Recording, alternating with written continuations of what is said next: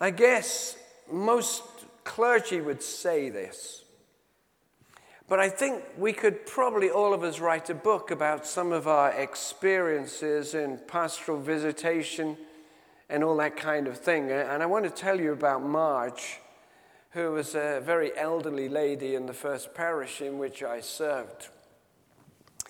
And Marge she had various antisocial habits, which we don't need to go into.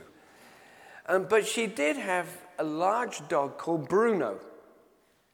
She told me, and I felt sad when she told me this, she said, "Bruno is my life." And when I first started my job, my vicar, the guy who was supposed to train me, gave me a list of people, and I would take communion into their home. You'll know about that, if you're not well, somebody will bring communion to you. So I went around to see Marge, and the moment I got through the door, I could see Bruno was going to be an issue. He bared his teeth at me to begin with, and she said to him, "It's okay, Bruno, he's a friend." He's a really intelligent dog. He understood every word she said.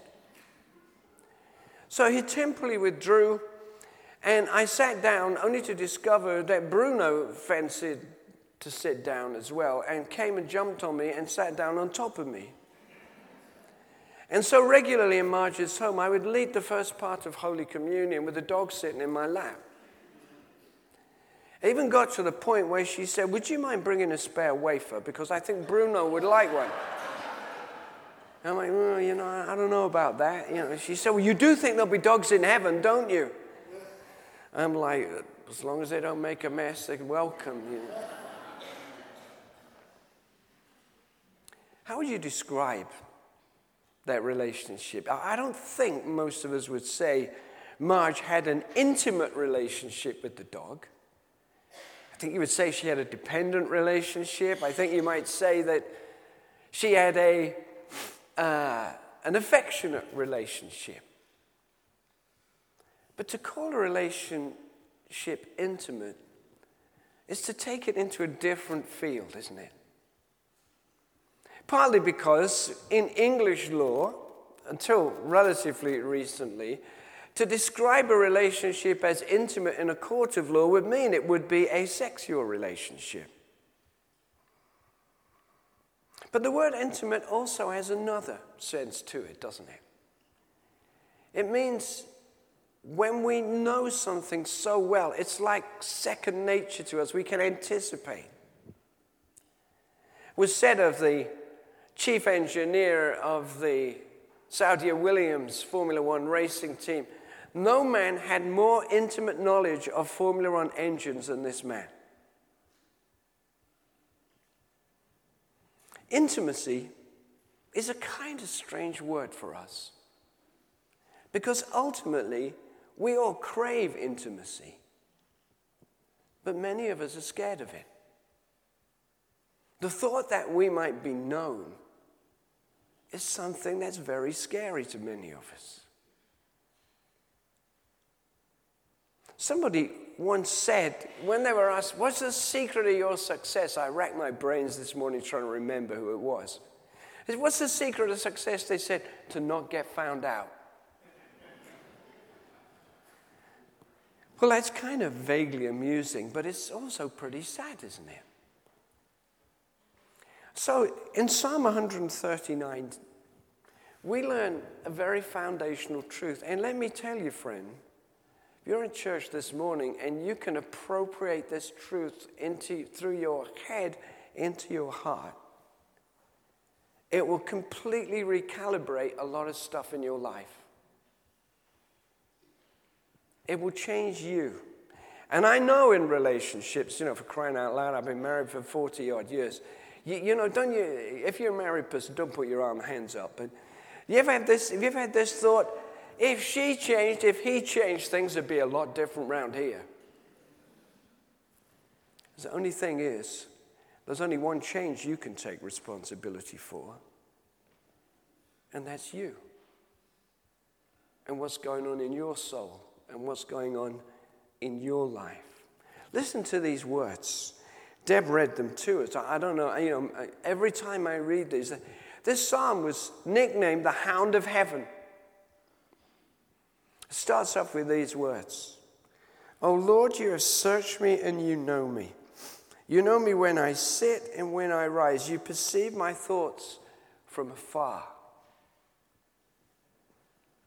This is a God who at one level is awesome and is the sovereign Lord of the universe and the earth, the heavens, all that therein is.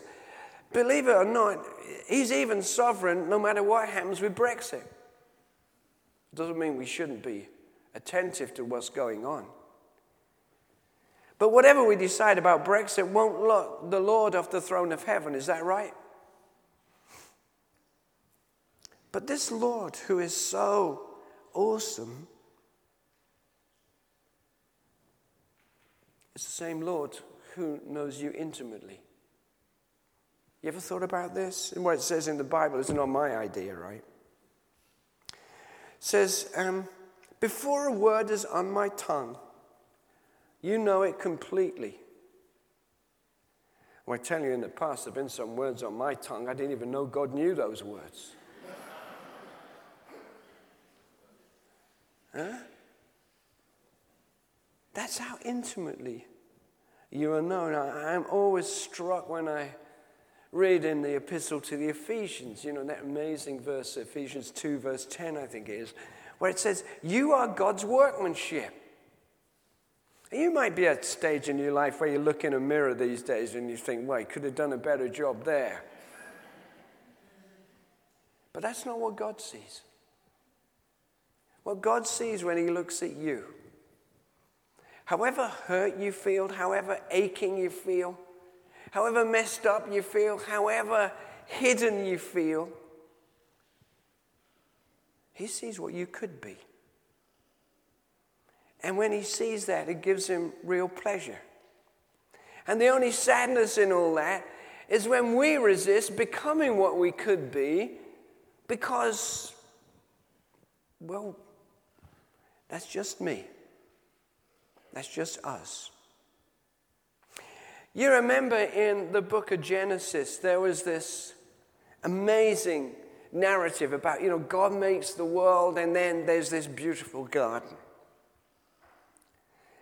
And the man and the woman are told, you both can do whatever you like in this garden. There's just one thing that you can't do. And that is, you must not go and pluck the fruit from the tree of the knowledge of good and evil. You remember that bit? And then this blooming snake shows up who has really good, speaking. This is a snake that can talk. And he tempts Eve. And she goes and picks the apple, takes a bite of it. You know one of the first things the Bible says happened after that? It says in verse 8 of chapter 3. If you don't believe me, go look this up. It says, they heard the sound of the Lord God walking in the garden. Immediately after, she'd taken a bite of that fruit. They hid. And friends, human beings, maybe you and me, spend our lifetimes hiding. Because we're frightened that if somebody had intimate knowledge of us, they might reject us.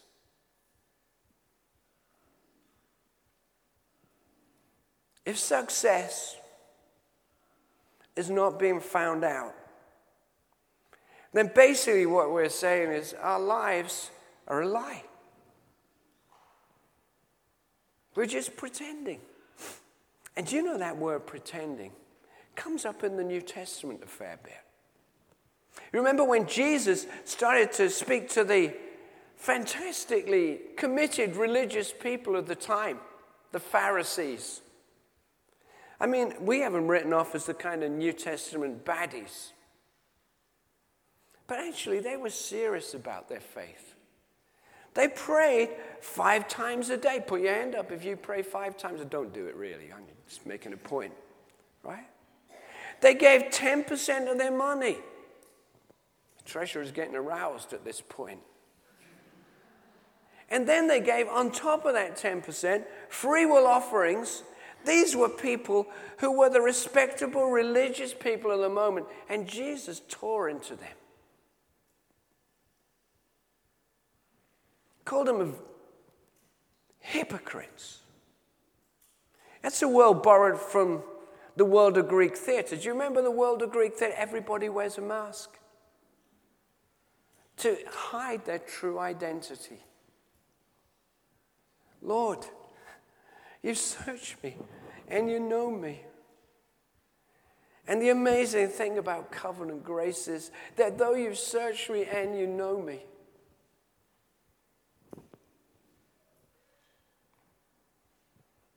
you still love me. And you still want to reside in me. And you still want to change my life. And you want to liberate me to be the person that I could be. Imagine. I wonder how many of you have relationships that you would like to go further, but somehow they get kind of stuck. It's not that anything's bad about the relationship. It's just that you feel this relationship could be more. I sense that if a lot of people in marriages think about that, they think, you know what, this. Do you ever have this? You know, I have this sometimes. You know, I feel I know my wife inside out. And then some days she'll just say stuff to me. I'm like, where did that come from? And why would anyone think that?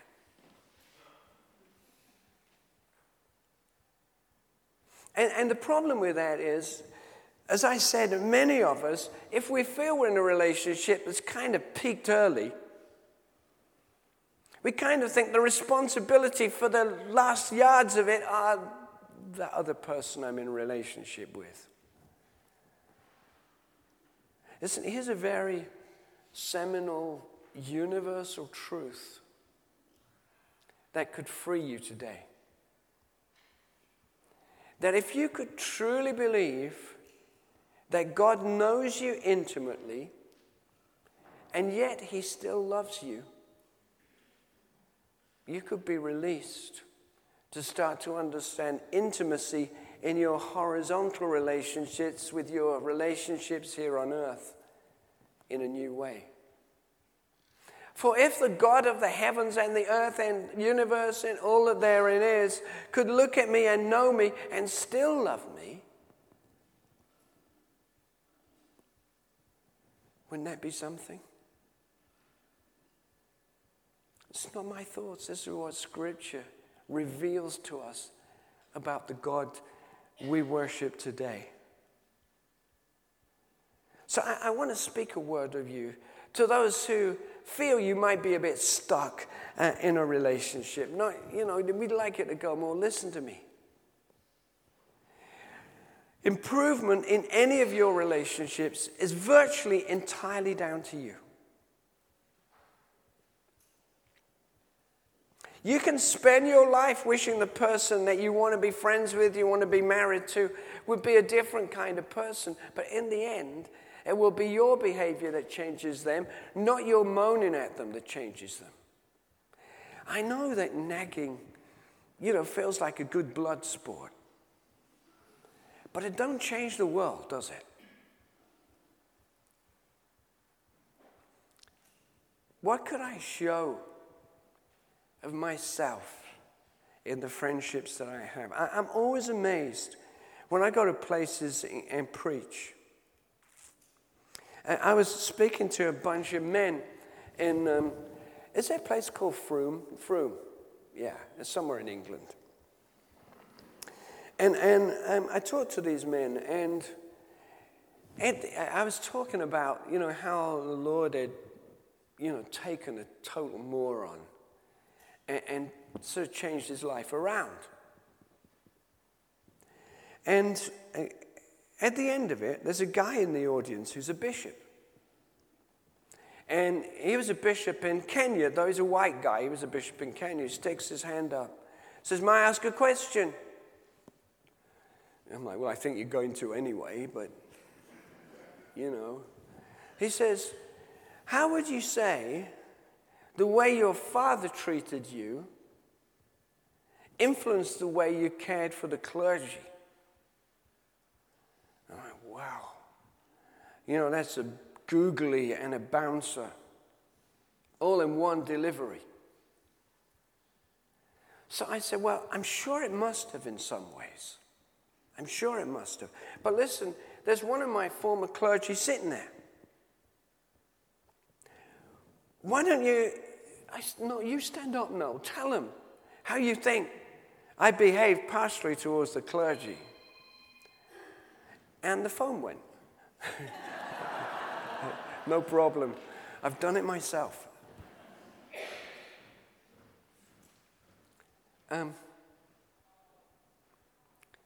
Where was I? I was, and so this guy says, well, Mike, it's a mixed bag, actually, what he said. He said, you have great communication skills. Anybody, people love listening to you, blah, blah, blah. He said, but probably pastoral stuff is not your strength.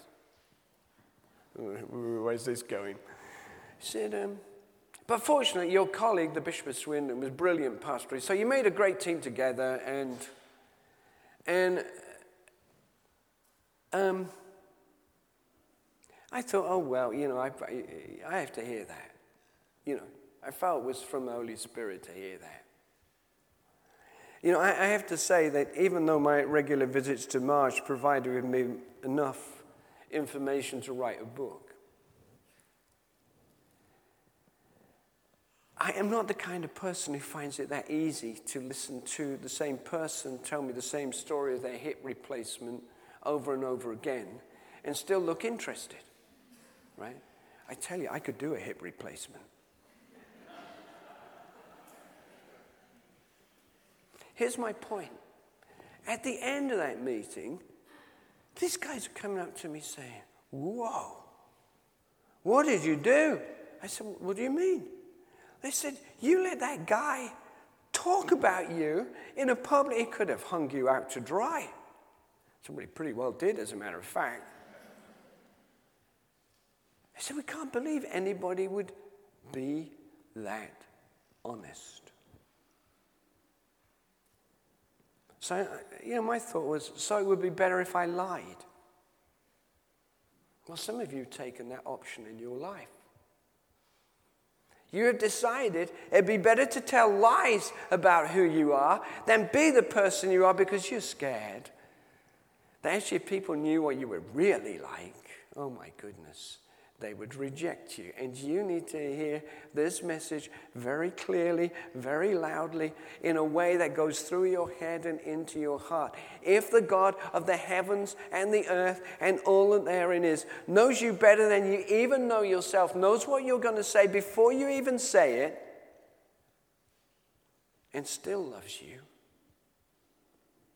there's got to be hope. Hope for me and hope for you.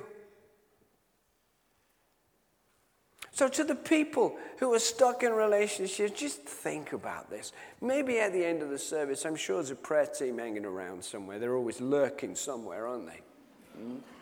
Yeah, they're there. They're going to get you sometime. Where will they be? They'll be by the giving bowl.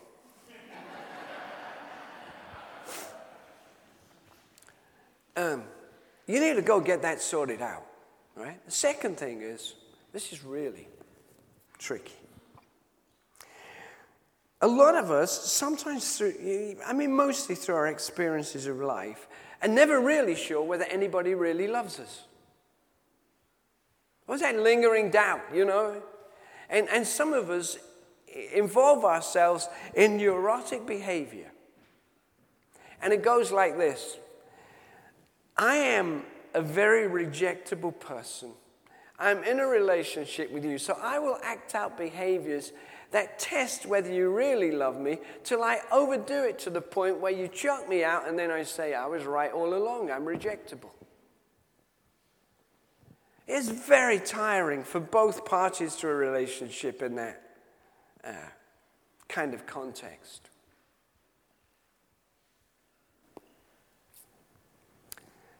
Some of us need to hear again.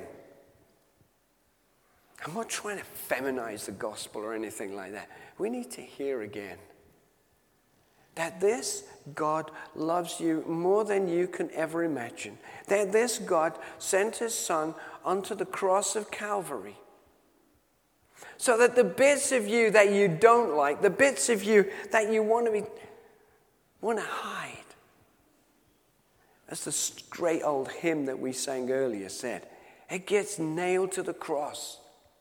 It's done. Jesus said from the cross, consummatum est. Sorry, he didn't speak Latin. It is finished. It's done.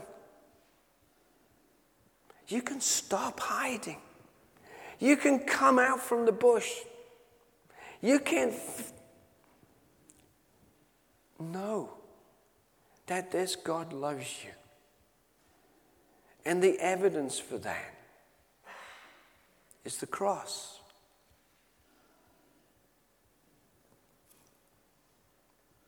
A piece of history. Even the most ardent atheist would not seek to try and disprove that the cross of Calvary was a place where Jesus Christ was crucified. They might dispute who he is, but the historical fact is solid. Bearing shame and scoffing rude, in my place condemned, he stood, sealed my pardon with his blood. Hallelujah. What a Savior.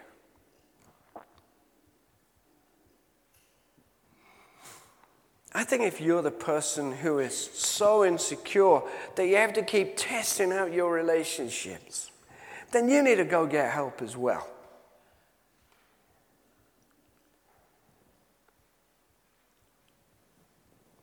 Intimacy in the hands of God means that you are known. You are known better than you know yourself, and that God who knows you loves you. And he offers you the invitation to become the person that you could be by submitting to him. You know, there was I was once a movie star. Appreciate that, right? Which technically means I was an extra in a movie called General Patton, Blood and Guts. It took place in my hometown of Knutsford in Cheshire. And we were given these long shorts to wear and boots like kids did in the Second World War, allegedly. And I didn't even get a mention at the Oscars. But one of the things, so when I got into kind of teenagers, I got interested in General Patton, who was a very, I suppose you would say he was a very aggressive military leader, and one of his jobs was to come up through Italy towards the end of the Second World War, driving out enclaves of Nazis and their collaborators. And they tell the story of the day when he got on the back of his tank, put his beret on, and addressed the men who'd been fighting for weeks. They were tired, they were smelly, they were hungry, they were just not in the mood. And he did his, big speech thing. He said, men, some of you today will lose your lives. Some of you will lose your guts. Many of you will lose your friends. He said, but we need to take that hill up there. And I can't march with you if you're half committed. So would you put your hands up if you're willing to march? And one by one, these grubby men put their hands in the air, and the army marched, and the hill was taken. Let me ask you something. Do you think General Patton could have taken a hill with a half-committed army? Do you think if they just said, yeah, okay. Now, how many of us realistically say, yeah, okay, to God. See, this course of messages that you'll be hearing over the next few weeks, not from me, someone say thank God, is about growing commitment, deepening commitment. That's what God is looking for in you and for you. And friends, finally, just a footnote. The footnote is this: that if, as many churches do, their mission statement is, to know the love of God and share it with those around us, yada, yada, yada. What kind of church do we need to be? To be the kind of church that makes people come who feel they may have a lot to hide, come out into the open and know God in a new way. I was really encouraged about our church recently. I was talking to a young couple who were here. They'd only come because their parents were Christians and they kind of dragged them along on a Sunday morning. And, it's likely to be a one-off because I don't think they had any commitment to coming back. They just had a commitment to kind of keep in with their mum and dad. So I said to them, she explained their situation. I said, do you come here often? They said, no, we've just been now. And then this woman said to me, she said, this is the friendliest church I have ever been in. And my heart skipped a beat. And oftentimes when I was in local church ministry, when our church, every church thinks they're friendly. I've taken hundreds of church weekends, So what do the people of St. Grottis, think your main show? Oh, we're very friendly. I said, so do you get a lot of people who come once? They said, yeah, we do, yeah. And quite a lot of footfall past our church. Yeah, we go. I said, why don't you go and talk to them? Find out how friendly you really are. Listen, the warmth of God's love, if it's genuine, will bring people out of hiding. And the glorious liberation of the gospel is that we could become the people that God wants us to be. Come on, we can do this. We can do it together. And what it needs is a move from you. Stop hiding. Stop doubting God's love for you. Stop just talking to your friends in church. Go look at some people you've never seen before and be friendly to. By the way, if there's anybody here for the first time today, I apologize if you get absolutely consumed at the end of the service. It's well meant. Oh Lord, you search me and you know me. I find it hard to believe that the God of the heavens and the earth and all that therein is could know me and still love me. And he knows you. And he still loves you. And he invites you out from behind your bush, from behind the tree, so that he can do his work in you. Your life will be transformed. Your relationships will be transformed. And you'll start to edge towards becoming the people that God wants you to be.